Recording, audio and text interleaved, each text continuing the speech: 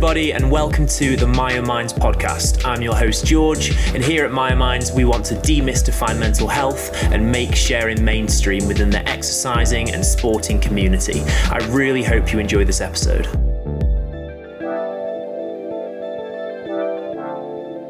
Just before we get started, I want to remind you that here on the Myo Minds podcast, we do often talk about eating disorders, body dysmorphia, exercise addiction, suicide, and other potentially triggering topics. Usually in the description below, I will write down what we talk about specifically in this episode.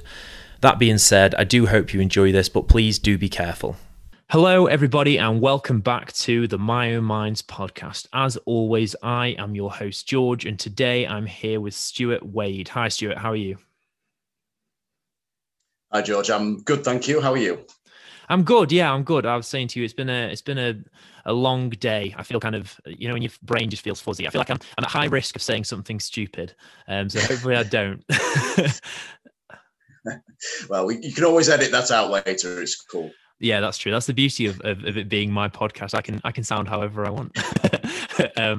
Yeah, thank you so much for coming on today, Stuart. We met at the Detach the Stigma event that we did for Marilyn Okoro, and it was very interesting. And your story was so cool, and I feel like we didn't have enough time to properly delve into it on that event. So I wanted to get you on, talk about what you do, talk about how everything went for you. And one of the first things I wanted to talk about is I know that you were very successful in combat sports. Can you tell me a little bit about that? Absolutely. So I started training in Taekwondo when I was 6 years old, and my parents told me that I was being bullied at the time. I don't remember that. It's a long time ago. Mm-hmm. But that was one of the instigators really for getting me into martial arts. All I remember from the time is that my dad was a huge Bruce Lee fan. And so I remember even from that young an age, watching Bruce Lee movies with him, Enter the Dragon being my favorite. And so, he became a bit of an idol for me. And obviously young kids see this guy kicking ass on TV and stuff, so you want to emulate him. And so, I started in Taekwondo, and I started training and grading in Taekwondo, but I didn't really like competing at the time. I wasn't a fan. It just didn't gel with me at that point, but I was good at Taekwondo. I performed well, I picked up the techniques well. And so I competed a little bit when I was 6, 7, 8, 9 years old, but not very much. After I got my black belt, I moved to a different club, for the only reason being that a group of us started together. We graded together all the way through. We got our black belts together, and then they all left and quit. And I was the only black belt in essentially a class full of white belts because there weren't enough students to have different graded classes. And so, unfortunately, I left that club. Once I moved to the other club, that was a slightly different style of Taekwondo. And I then started competing more. As I got a little bit older and got into it a little bit more, and again, started with the small interclub competitions, progressed on to some regional stuff, then started competing in the nationals. And by the age of 13, I believe, I represented Great Britain for the first time. And that was at the French Open over in Paris, and didn't quite go to plan, but it was a great experience nonetheless. And since then, I've been competing consistently in the nationals and representing England and Great Britain pretty much year in, year out from the age of sort of 15, 16. And I've competed in various different countries, and I've won 4 world titles along the way, 3 European titles, and 20 British titles of various iterations. Wow. So yeah, it's been fun. Which is the title, or maybe which one means the most to you?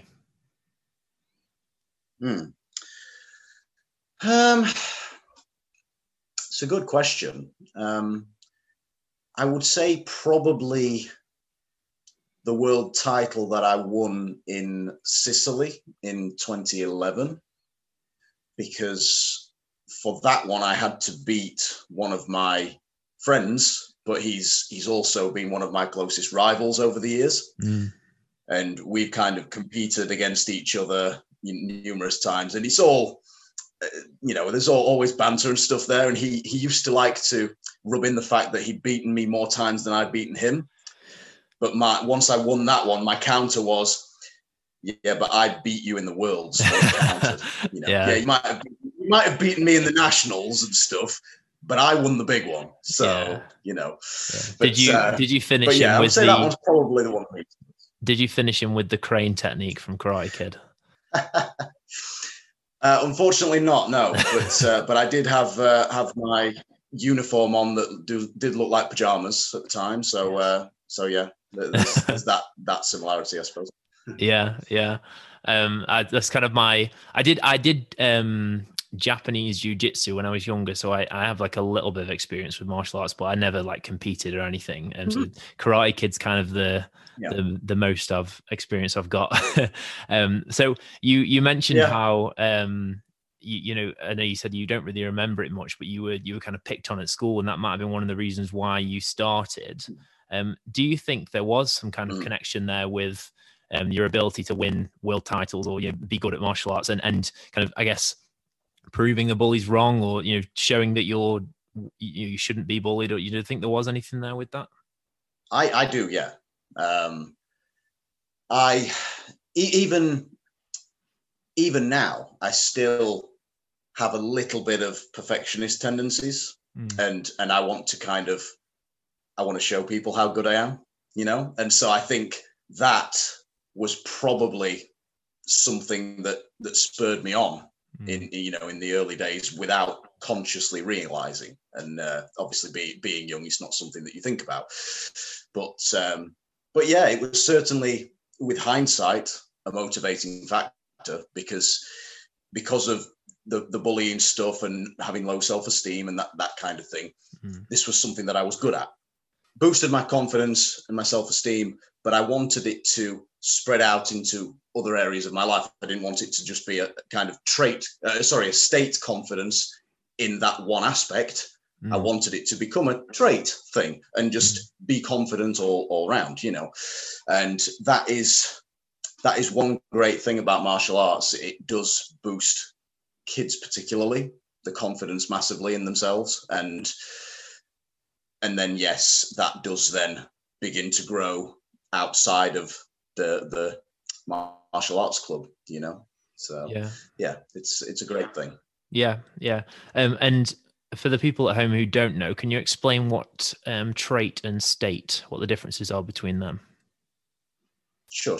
So let's say we'll take the confidence attribute. So having state confidence is when you have a particular level of confidence in a particular thing that you do or you have or are. So for me, for example, using this example, I would be really confident when training and competing in martial arts. But then outside of that, not so much. The kind of lower self-esteem would then take over outside of that arena. Having the trait confidence, that would be across the board. Yeah. You'd have a certain level of confidence across most of your life. Essentially, you'd be generally confident in yourself. And so some people, particularly with having suffered bullying, don't have a lot of confidence generally. And by doing a particular activity where they can build up some state confidence, that can then, with time and consistency, spread out into more of a universal trait. Certainly in my experience. So yeah, and that's something I kind of resonate with. I definitely resonate with the idea that Yeah, I had a lot of confidence in certain situations, especially for me when I was really young. It was playing rugby. When I was on the rugby team, when I was on the rugby pitch, I was one of the biggest kids in school. So I was good at it because I was big. So I felt so confident, but then I was so not confident, so insecure when I was away from the pitch. Yeah, I also resonate with the idea of that. You mentioned how maybe there's still a part of you that wants to prove people wrong and wants to prove that you are good enough and prove. And I definitely have that. I don't think I was ever. Well, actually, I was picked on a bit at school, but I was also, I after my injury and I gained a significant amount of weight after it. I was definitely kind of treated differently because I'd gained so much weight. And I think a part of my eating disorder and a part of my issues was me being like, oh, I need to, I can't let them be right. Like, there's a part of me that was like, I can't let these people be right about me, because then that voice inside my head that's telling me I'm nothing, and these people who are treating me like I'm nothing, they're both going to be right, and I couldn't deal with that. Yeah, makes perfect sense. And that certainly resonates a little bit with me as well. Yeah. Last time we spoke, kind of talking about the disordered eating and stuff. Last time we spoke at the Marilyn Okoro's Detach the Stigma event. We didn't really have much time to talk into it massively, but you spoke about the fact that you think you had some experience with disordered eating. Can you tell me a bit about that? Absolutely. So, for example, when I was young, training in martial arts, I was always a little bit on the bigger side. I've always enjoyed my food. I still do. But yeah, I was always on the slightly chunkier side. But it never knowingly bothered me. Kind of growing up, that I'm aware of. I certainly was never bullied due to weight or anything like that. I didn't think that I was overweight particularly. I just wasn't as lean as I would have liked to have been. Then when I went to university, I got a little bit obsessive with my eating and exercise, and that, with hindsight, was due to confidence issues. And in all honesty, like, I didn't really want to be at university at that time. I'm glad I went, and I made some good mates and I got a degree out of it. But with hindsight, it wasn't the right time. I probably should have waited a little bit because I wasn't happy there. And that kind of obsessive calorie restriction and carbohydrate restriction that I implemented with myself, in addition to the training I was doing, it reduced my weight, considerably, but not in a healthy way. And my flatmates at the time used to refer to my moods as having diet rage, because I would have such a short fuse, and I would flip out, not physically. I would never lash out physically, but I would rant and rave and F and blind till the cows came home about, you name it, whatever was the subject.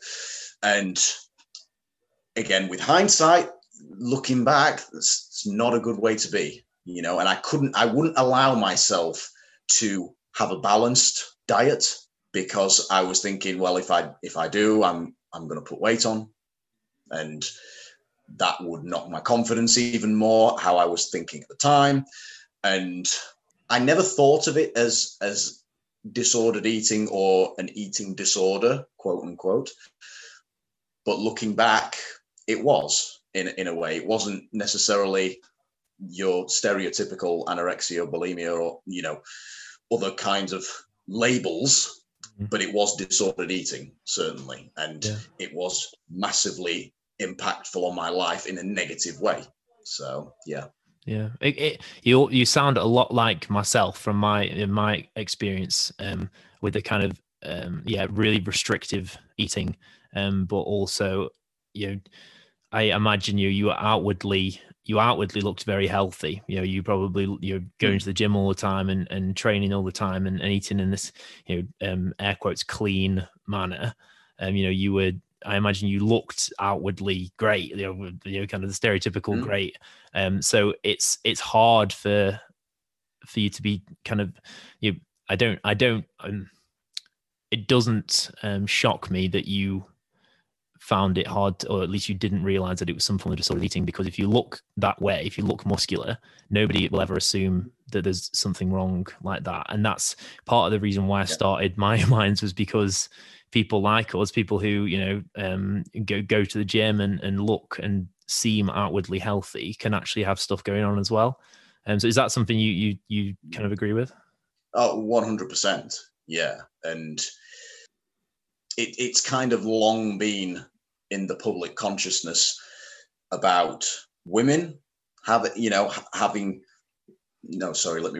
women feeling the pressure to look a certain way or be a certain weight, whatever it might be. You use your own descriptions and terminology, but it's not so much a common topic of conversation amongst men, because you're supposed to be the man, and you stiff up a lip and you don't say anything if you're struggling, and you grin and bear it, or grit your teeth and carry on. And so I think it's most likely more common than a lot of people would necessarily think. But until it becomes more commonly and widely accepted and more people speak out about it, there's going to be that bit of stigma to it. So it's a very interesting topic for certain. Yeah, and it seems to be as well that we're talking about being bullied and this kind of way of showing that you're worthy. It seems in guys as well, often we attach masculinity, or what we see as masculine, to a certain body type. And then we also achieve being a guy, we think being masculine equals kind of meaning and being kind of what's the word I'm looking for, worthy of being a person. If you to be masculine is to be worthy. So do you think that was, like, for me, the way I trained and the way I looked was so attached to my self-worth because it was what I deemed as masculine? Is that something you resonate with as well?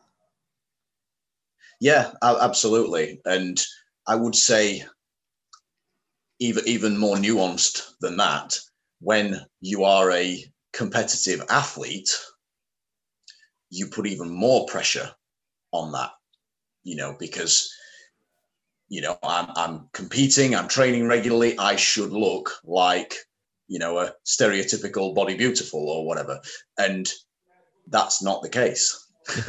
Yeah. And but it's I think there's the external pressure from others and society and particular ideologies, but then there's also that internal pressure to look that way as well. And it's multifaceted, that's for sure.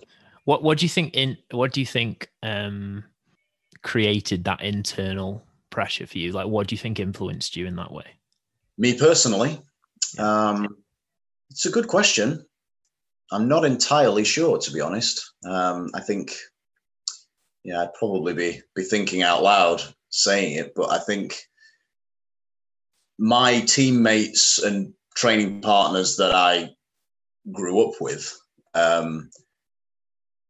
they were a leaner build than me. And so perhaps subconsciously, I, compared myself to them and saw the things that they were doing and the titles that they were winning. And perhaps that developed some of that internal pressure, because it was never pressure from them, or my coaches or my parents or, whoever. There wasn't any of that. I think that was predominantly internal, that I was comparing, and which, again, I've adopted this phrase a little bit after seeing it online somewhere. Comparison is the thief of joy. And it's very true, because as soon as you're comparing yourself or some particular attribute you have to something outside of you, you're looking actively for problems. And there's always going to be somebody more attractive or leaner or fitter, you name it. There's always going to be. We're on a massive planet with 8 billion people. You know, if you look for something hard enough, you're going to find it. Yeah. And so I think for me personally, because of those underlying confidence issues, that maybe led into me comparing myself to my peers. Yeah. And I think that perhaps led into that internal pressure a little bit. Yeah, and that makes sense. It's something I resonate with as well. And I think, yeah, I'm interested. I think for me as well, you know, mine was kind of bodybuilding and that kind of side of things. But your circle as well gets so small, and everyone around you is like you. Everyone around you is eating in a certain way. Everyone around you is training in a certain way. Everyone around you is competitive. Everyone around you is perfectionist. So, you know, I think you often hear people saying, I've been guilty of saying, you know, just find something else that you can do, find something else. But you know, once you're deep in that, it's like, how are you expected to do that? Because not only do you have to go against what your mind's telling you, you've got to go against what everybody else you're seeing. Yeah, absolutely. It's not until you've walked that path that you start to see and perceive that maybe the way that they're doing it is not right for me, and vice versa. You know, you have to kind of forge your own way with it. Yeah, it's very interesting. It does take a lot of introspection to come to some of these conclusions, and then even more motivation, consistency, and resilience to actually keep going on that path that's right for you, you know? Yeah. And I'm really glad you said that, because, you know, I think, you know, like I said, people get into such a small, like social circle, and everyone around them's telling them to do stuff.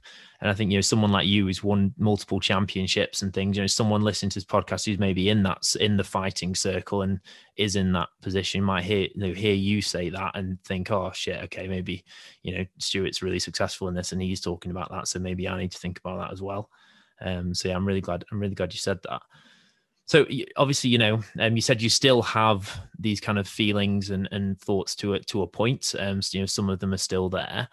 How have you progressed from being in that place to being in a better place now? What is it that you did to kind of organize that in your head? Sure. Well, I got educated essentially. While I was at university, I was doing a sports science degree. And so there was physiology, nutrition, biomechanics, sports psychology, and then some other modules that were related, but not as sciencey, if you like. That's the technical term. But so outside of my degree course, I decided while I was at university that I wanted to become a personal trainer. And for me, it was about educating myself how best to train, how best to eat a balanced, healthy diet.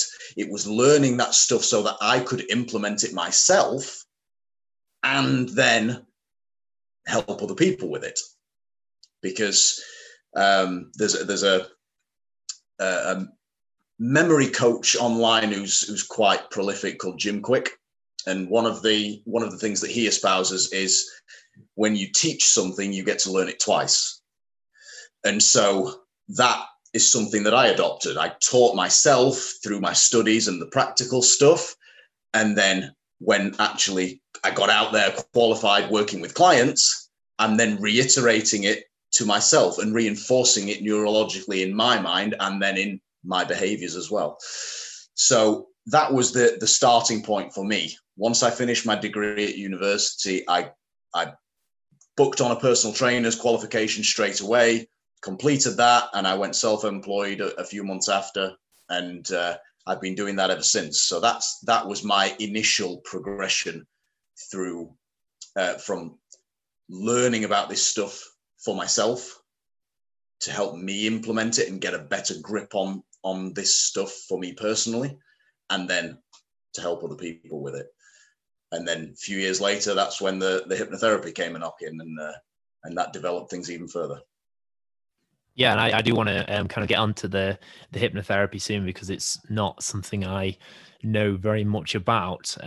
But yeah, that's interesting, and I definitely agree with the is it Jim Kwik? Did you say his name was Jim Kwik? That's I agree. right. Yeah, yeah, I agree. I agree Mm-hmm. with his mantra, because I teach about a lot of the stuff that I talk on here, through the charity First Steps. We developed like a CPD course, and I help teach that. And it's, the things in that course are the things that I understand the best, because like you say, you when you teach it, you get to learn it twice. And I think as well, when you offer people to ask you questions about something, it helps you develop your opinion on something. It's something I often talk about, and I think I mentioned it to Marilyn that before that event, that I think I do better under pressure with questions, like not knowing what the question is going to be, because it makes me think, and it makes me develop my opinion, and it makes me come up with something. And you are obviously brilliant as well, because a lot of the questions I've been asking you today haven't been what I'd actually written down for you. So yeah, I think it is really it's a really good point, and is something that I will probably try and do more of. I'll start trying to teach other things that I want to learn more about. So, hypnotherapy. I know literally nothing about it. So I'm going to start off with, can you, in some roundabout way, tell me what it is? Sure. Well, the word hypno comes from the Greek word hypnos, meaning sleep. So essentially it is sleep therapy, but it's not as literal as that. Hypnotherapy is usually facilitated by a therapist, so me, with a client, ideally in person, but the pandemic has shown to me that it can work through Zoom very well as well. It's usually facilitated by me, and that person then will go into an altered state of consciousness. And that sounds a bit out there and stuff, but it's not with the use of any external agents, any drugs, alcohol, and nothing like that. It's simply by starting to relax the body, you start to activate your parasympathetic nervous system. Your heart rate starts to slow down. The breathing rate starts to slow down. The blood pressure starts to slow down. In accordance with all this, the brain waves change. Okay, so if you were to measure somebody's brain waves with an EEG, when they're consciously aware, awake, talking like we are now, perhaps, they would be somewhere in the beta brainwave state range.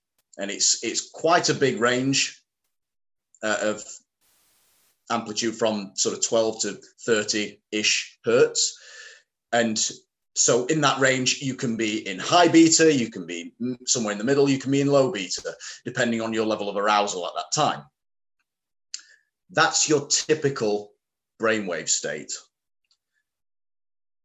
And when you start to relax, like I've discussed previously in hypnotherapy, your brainwaves slow down, and they go from a beta state into an alpha state, first of all. So the frequency slows a little bit. It's when you start to relax. It's between 8 and 12 hertz on an EEG. And if you've ever seen somebody else or caught yourself kind of daydreaming before, just kind of staring off into space in your own little world, a lot of the times in the day, to be honest. Yeah, fair enough. You've got to own it.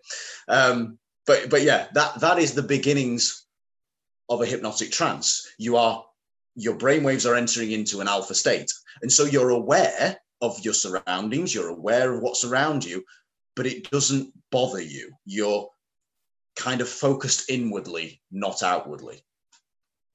As you relax more, you then start to go into a theta state, which typically is from somewhere around 4 to 8 hertz. And this is a state of quite deep relaxation. And this is where the magic happens in hypnosis, in hypnotherapy. When a client is in a theta brainwave state, their subconscious mind kind of comes to the fore. The conscious mind is quietened down, it's gone away. There's not the critical thinking faculties there now. When they're in this state, they're very suggestible. I can't make someone or induce them to do something that they don't want to do. I'm not taking control of their mind or anything like that. But if I'm saying something that's in alignment with what they are wanting to get out of the session, and I have to use my words very carefully because there is a certain way of speaking in hypnotherapy, and it's not the typical monotone, you are very sleepy. It's not that. It's that in that state, the mind responds to positive suggestion. So if I was to say to someone, you are going to stop smoking, for example, in that state, their subconscious mind doesn't hear the stop smoking or the going to. All it hears is smoking, because it only responds to positive suggestion, not the negative suggestion. Okay. It's like if young kids are great at it. If a young kid is misbehaving in some way and you say, don't do that, chances are they'll probably laugh and keep doing it, because the mind at that point is operating subconsciously. That's why they can have, imaginary friends and stuff. They haven't developed the critical faculties that we have as adults, because they're not at that age yet when that develops after sort of 9-10 years old. And so they respond to the positive suggestion, which is essentially keep doing whatever you're doing.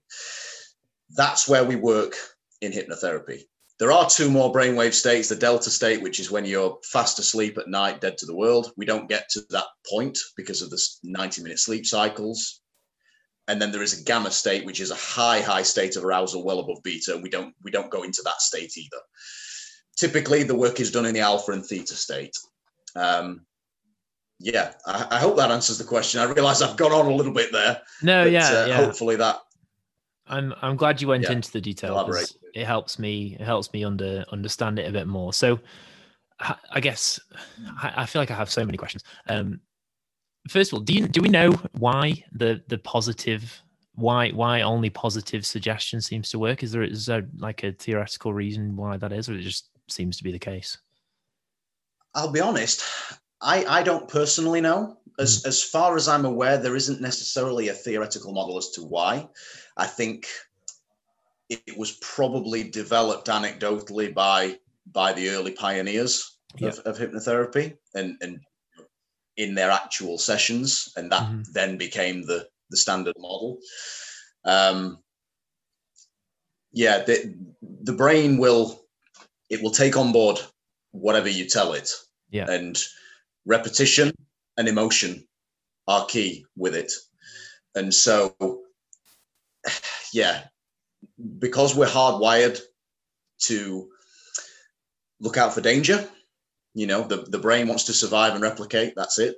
So anything that it perceives as a threat,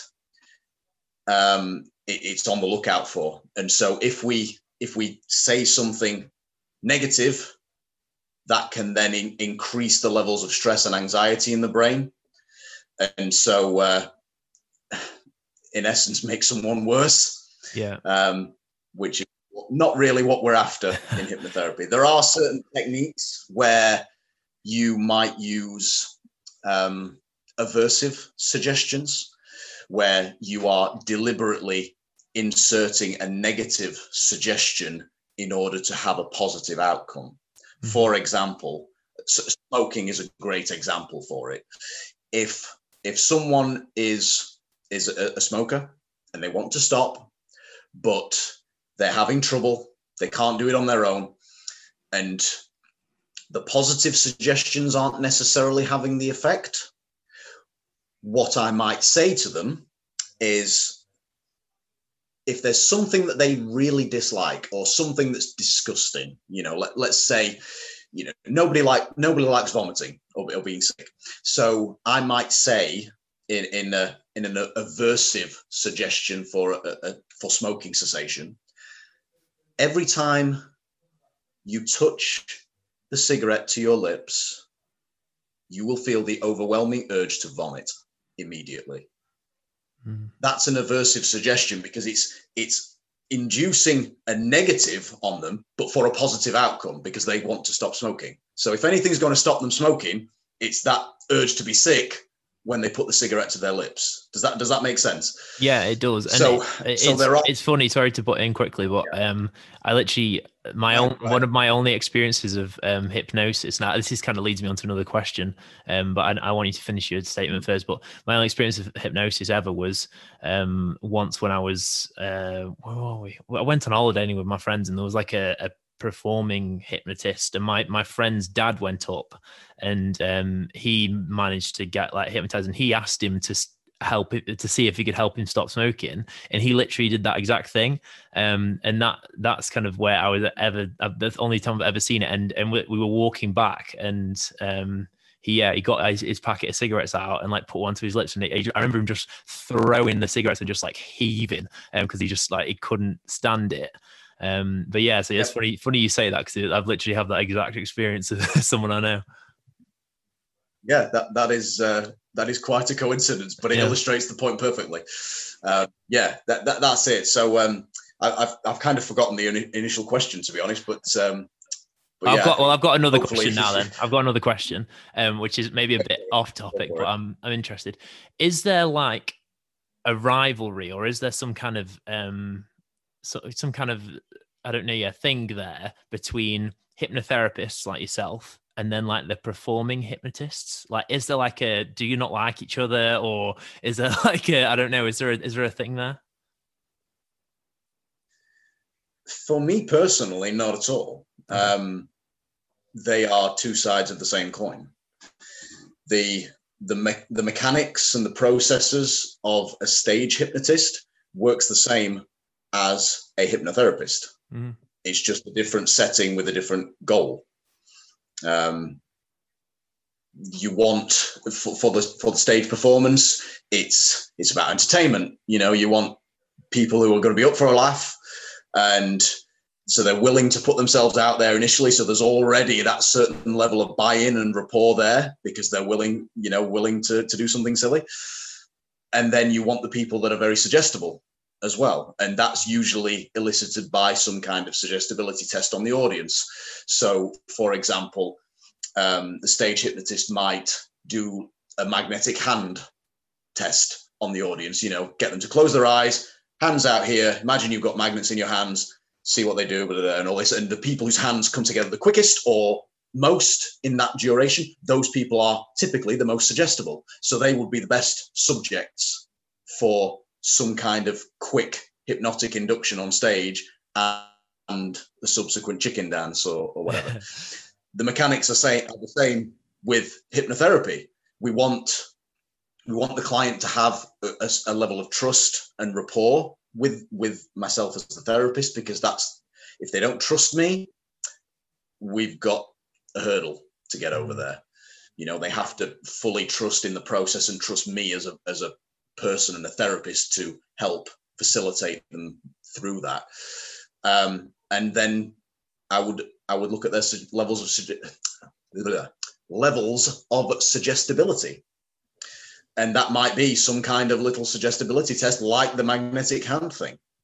But instead of using it to then use that person for a particular thing like on stage, what I would do then is I would analyze how they performed that little test.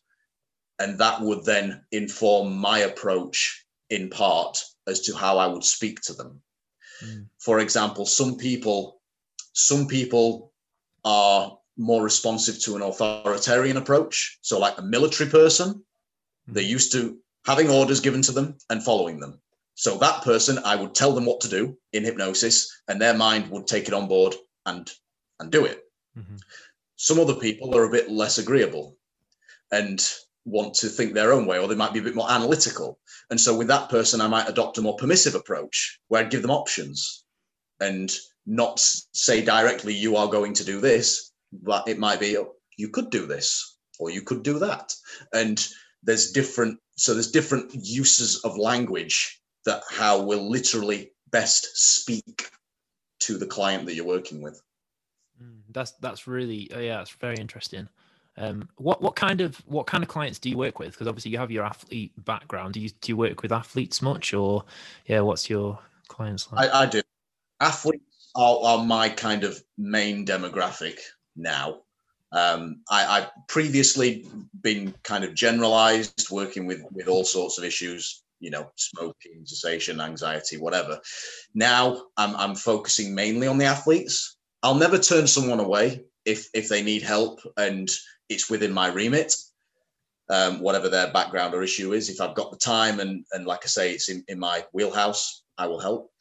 But I predominantly help athletes to overcome any issues with anxiety, help them with their performance in their sport, and then any issues with weight as well, which may be related to the sport or may not be. Those are the areas that I specialize in, and that's the population that I work with predominantly. Yeah. So can you take me through an athlete comes to you and says that's a good question. Can you do it online? Like obviously with COVID and everything, can you do it through a call online? Yeah, absolutely. A bit like this, I would use Zoom. I have been doing this with clients, and as long as the client has that trust in me and a decent internet connection, there's no reason why it can't work just as well. I had a brilliant client recently who was and again, because it's all confidential, obviously there are no real details with it. Yeah. But this particular athlete that I was working with recently, that was all online. He was in another part of the UK to me, and he had been a referral through a business network that I'm a part of. Mm-hmm. And so geographically, it wasn't going to work to get us in the same room.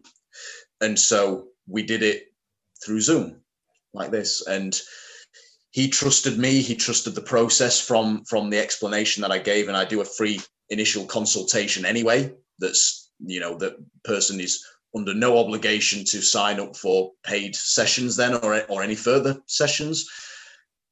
That's about an hour. And we try and get to the root of the issue. Through that, he understood a bit more about me and my background, how this hypnotherapy process could help him. And we went forward with sessions online, and it worked tremendously. We finished a few weeks ago, and he's on top form now, and it's great to see. I love it. That must be so nice to see client. I imagine that's kind of the reason anyone does like therapy jobs and stuff, to see the person you work with then, reap the benefits of the stuff you've done with them. So talk me through kind of, you've already kind of touched on bits, but talk me through how a session actually goes. So from them walking through your door, or from them obviously coming onto the Zoom call, what would happen? Sure. So in a proper session, they would either come through the door or be greeted on Zoom and just typical exchange of pleasantries. And then once we've done that, I will have a plan already from our prior consultation and my notes. I will have a plan of what I'm going to do with that person, what I'm going to talk about with them in the session. The first thing then is for that person to make themselves comfortable. And that as well is including the temperature. Because typically they will be seated or lying still for a period of time when they're in hypnosis, sometimes they can get cold. So we need to make sure, and that can be distracting and again, cause some level of arousal, bring them out of that theta or alpha brainwave state, which is not what we want. So we want to make sure that they're comfortable with the temperature, if they have a blanket or a jumper or something that they can put on, just in case they do get cold. And outside of that, not like today, it's absolutely red hot. We want to make sure that they're cool enough at the same time. So yeah, they can be seated or lying down, whichever they prefer. I don't stipulate, it's wherever they would feel the most comfortable.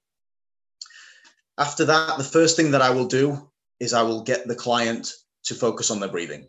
So initially we're bringing the focus from the external world, internal. Slow the breathing down. And I won't necessarily stipulate how to breathe either. It won't necessarily be an in through your nose, out through your mouth kind of thing. Just whatever works for them. The only thing that I would say is to try and breathe deeper and slower. And then as they start to do that, I might either give suggestions about closing their eyes, or I might just say, you can close your eyes whenever you're ready. And oftentimes they just do. And so that then begins the induction. Okay, so the hypnotic induction, where, as I alluded to earlier, the heart rate starts to slow, the blood pressure starts to reduce a little bit, the parasympathetic nervous system starts to activate a little bit more, the sympathetic starts to decrease, and then the brain waves start that slowing down process from beta through to alpha and then theta. Typically, again, depending on the person, it might take maybe 10 minutes or so for them to fully relax into that theta brainwave state. Some people who we would term somnambulists, when you see the stage stuff, when they go sleep, that's real, but only in a certain small percentage of the population that are so suggestible. If you say that with authority, they'll do it. Most people don't fall into that category. And so it takes a little bit of time to just relax and calm the body. So that, and everybody's different. I treat every client differently. So what I might say during an induction to one person will be completely different to somebody else, because I want to say what resonates with them. You know, if I'm talking to you, George, and trying to get you to relax, I might not start talking in an induction about golf or martial arts or some sport that you're not into, or something that you're not into. I might talk about rugby, you know, but tailor it to you. I might talk about your favorite team and the emotions that you experience watching that team and how calm you feel afterwards, etc., etc. Yeah. So I tailor it to the individual.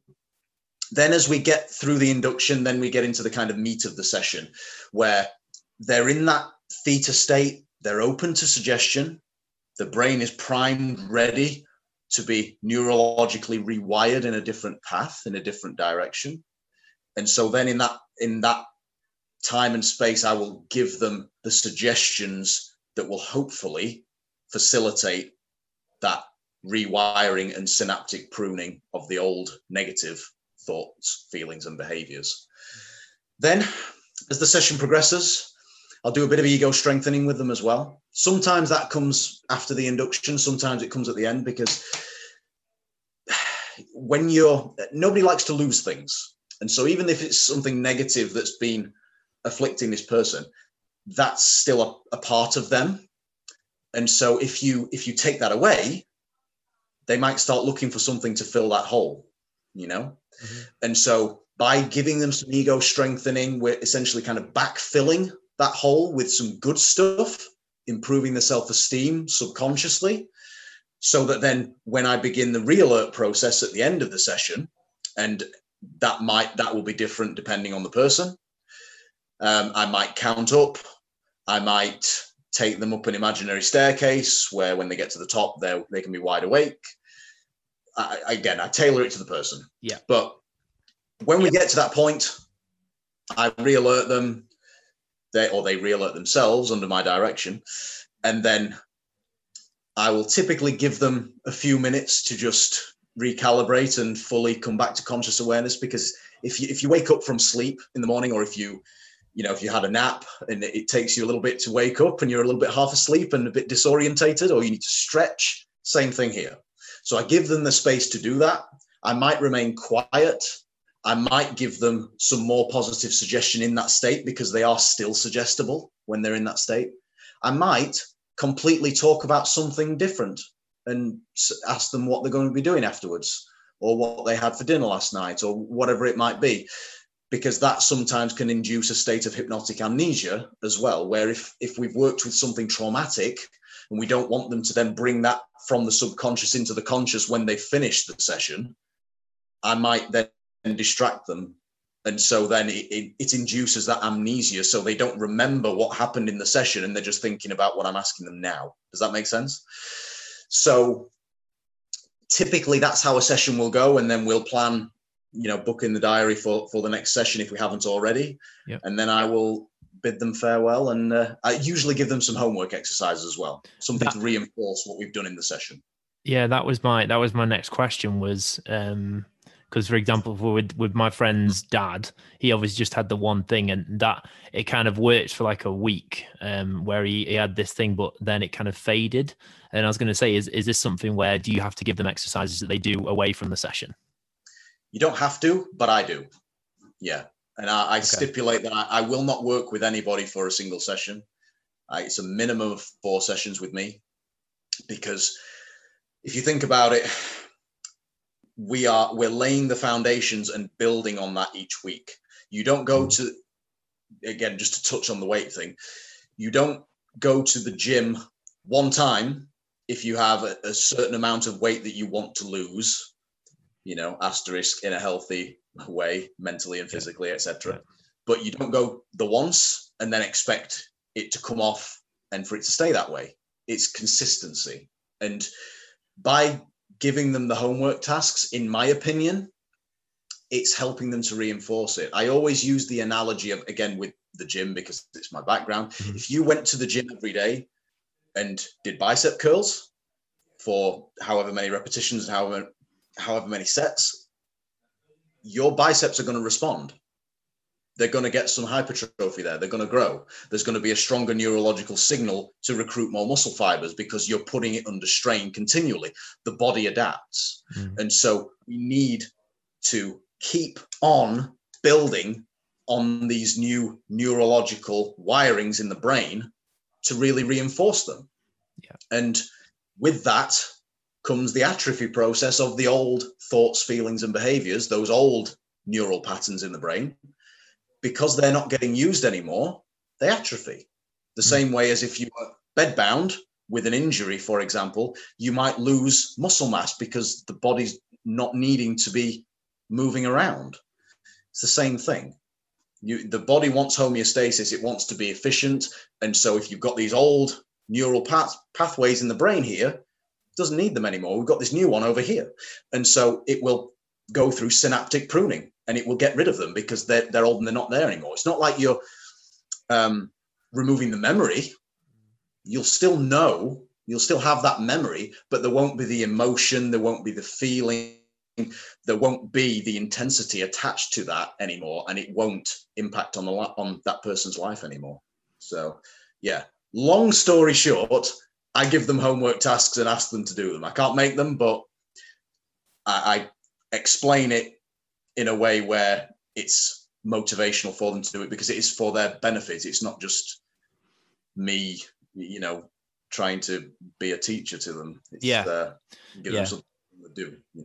It's kind of like your analogy with if you want to affect the way your body looks, lose weight, gain weight, gain muscle, whatever. You don't just go to the gym once. You don't eat it in a certain way once. It has to be a kind of consistent thing to get the change that you're after, which makes total sense. And I suppose it makes sense that it would be the same with the brain. You can have that sudden change to it, that sudden impact, but then that person has to consistently kind of practice what their brain's preaching, I suppose. Otherwise it can start to kind of fall back into where they were before if they're still acting as if they're not confident, even though they now feel a little bit more confident, for example. Does that make sense?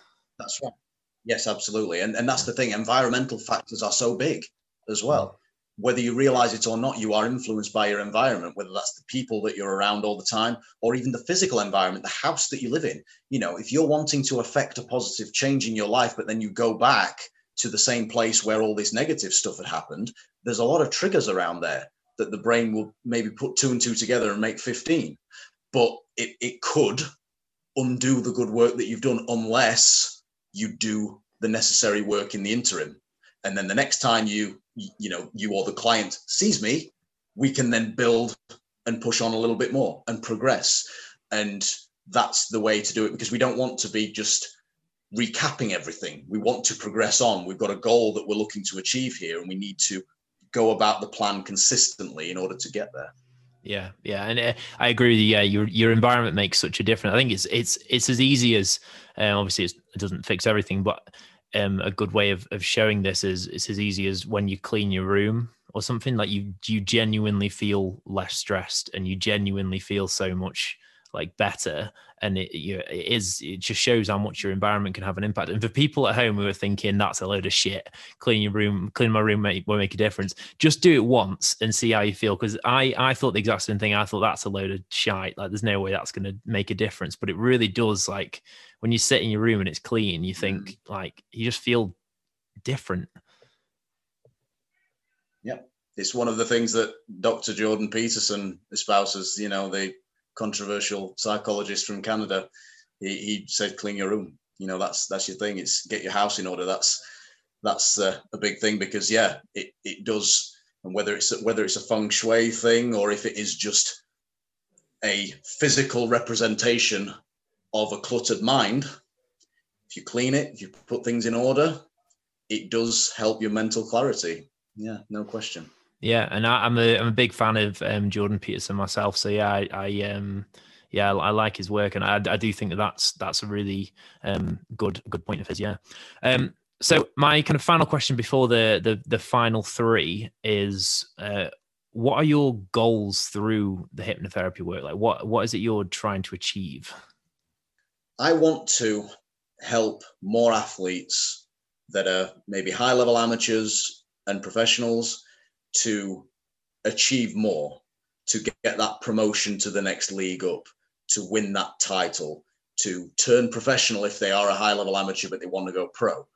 I want to be able to use my own experience competitively in martial arts alongside the hypnotherapy work that I've done and the courses that I've done, the qualifications I have.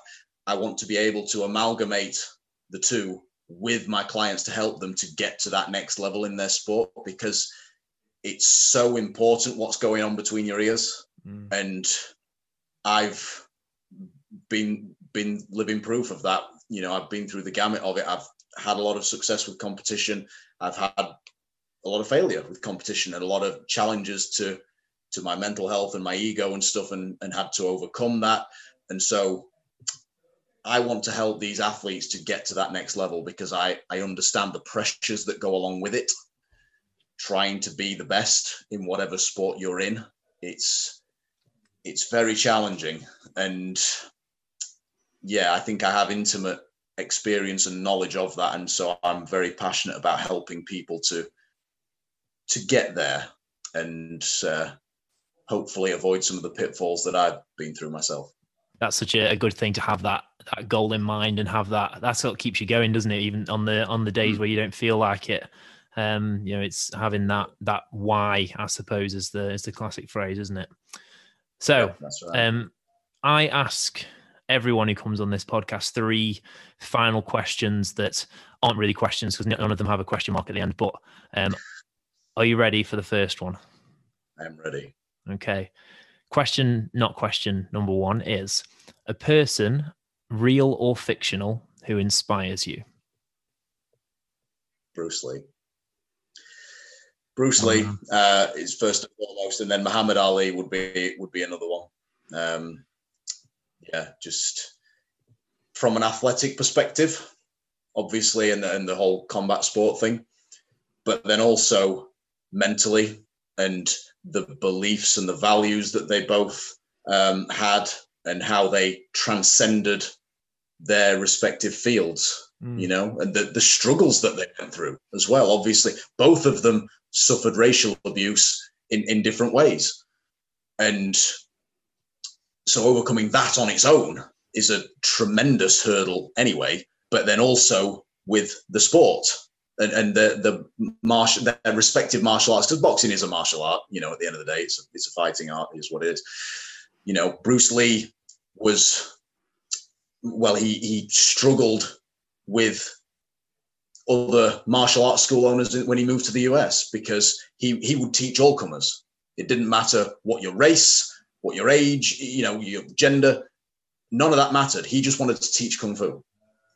But a lot of people thought that it shouldn't be taught to Westerners. A lot of the Asian community were on his back about that. And he went through a lot of hardship, physically with that, getting into fights and all sorts of stuff. And then Muhammad Ali, on the flip side of it, obviously refusing his national service and getting banged up in prison, this guy was the world heavyweight champion and one of the most charismatic athletes ever, and truly transcended the sport into being a superstar because of what he stood up for, in addition to his personality and his beliefs. And so, yeah, those two guys are probably on a par with me. Bruce probably outweighs Ali just a little bit because he was the first one. But yeah, those two, definitely. Yeah, I agree 100%. They're both very awesome individuals. Question that's not question two is a phase in your life that you didn't like at the time, but now looking back, positives came from it. My time at university. That's the key thing there. As I said, good things came out of it. I made some good mates that I'm still in touch with now. I got my degree. Didn't do as well as I should have done, but it is what it is. It's so those positives came out, immediately. But in terms of how unhappy I was at the time, and I just really did not want to be there, that was not good at the time. But now I can look back on it as a necessary experience and a learning and growing experience. Because who knows, if things had gone differently, I might not be doing what I'm doing now. I might not know what I know now in terms of myself and also the work I've done with clients. So yeah, that would be my answer to that one. Yeah, and it's my personal favorite of the three, because I think people listening at home who might be going through a similar thing are struggling at uni, and they might hear you say that and realize that actually maybe some positive things will come out of it. Because yeah, I think a lot of people, especially with the mental health issues, the people who get to the other side, people often say it was really shit, but I did get this from it. I got that internal perspective. I learned more about myself, and I developed these values. And I think one thing that I think comes from people who have mental health struggles is that self-awareness. So many people who have had the struggles and have had to deal with them, you have to learn about yourself in order to kind of undo them. So people, they always seem to have so much more self-awareness. Yeah, absolutely. Couldn't agree more. Fantastic. And the final one is a phrase to live by. Okay. So again, I have two. One of the ones I said earlier, comparison is the thief of joy. That one is a great one to live by. And if you catch yourself comparing yourself to another person,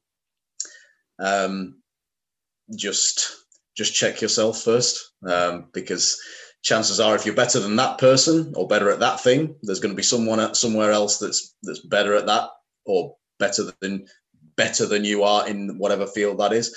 So, but typically, because we are negatively biased biologically, we'll look for the people that are better, and that will just make us feel shit. And so, only compare yourself to the you of yesterday. The other phrase, and it's kind of in the same vein as what we've been discussing, is this too shall pass. So anytime you're going through some shit, yeah, it's really shit at the time, hate it, don't want to be going through it, but it will pass. Night always follows day. And on the flip side, when you're going through really good stuff, don't get lulled into the false sense of security that it's going to last forever like that, because shit happens. And it might get flipped on its head in an instant. It might not. It might just be something small that detracts from it, but that also will pass. Yeah. And so all you can do is just be the best you can be in the present moment, because that's all we've got. You know, the past is history, the future's a mystery, the present's a gift. So just do the best you can in the moment, in this moment right now that we're living in. And yeah. That's a quote from Kung Fu Panda. Am I right? I think you are, yeah. Yeah. What Mr. I don't remember picking it up there, but I think I did. What is his name? What's his name? It's the turtle. Because I say it all the time as well, and I can't. What's his name? Master Fushu? Is that right? Or is that I think that's the red panda. It's the turtle one. Anyway, very good quote. And it's actually funny you mentioned this too shall pass. Once we've ended the podcast, I'll show you. But literally, like 3 feet away from me, there's a frame that I have that has that phrase on it. And I kind of my friend Rob got it for me. Shout out to Rob. But yeah, awesome. Thank you, Stuart. I hope you've had a good time. Thank you so much for coming on the pod. Oh, it's been fantastic. Yeah, thank you for having me. It's been great. I've enjoyed it.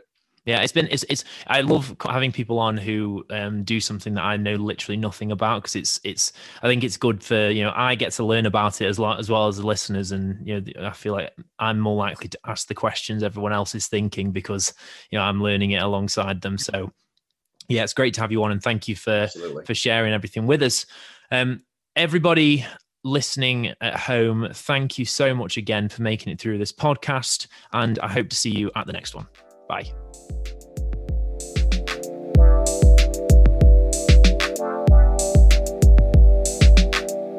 Thank you so much for listening to that episode. Here at Maya Minds, we're trying to raise awareness for all the things that we speak about in this podcast. So please, if you can, give it a share. Each and every one of you has the potential to help us with that. Also, if you want to check out mayaminds.com, please do. You can see all our social media things on there, and we'd love to have you contributing more as a part of our community. Thank you.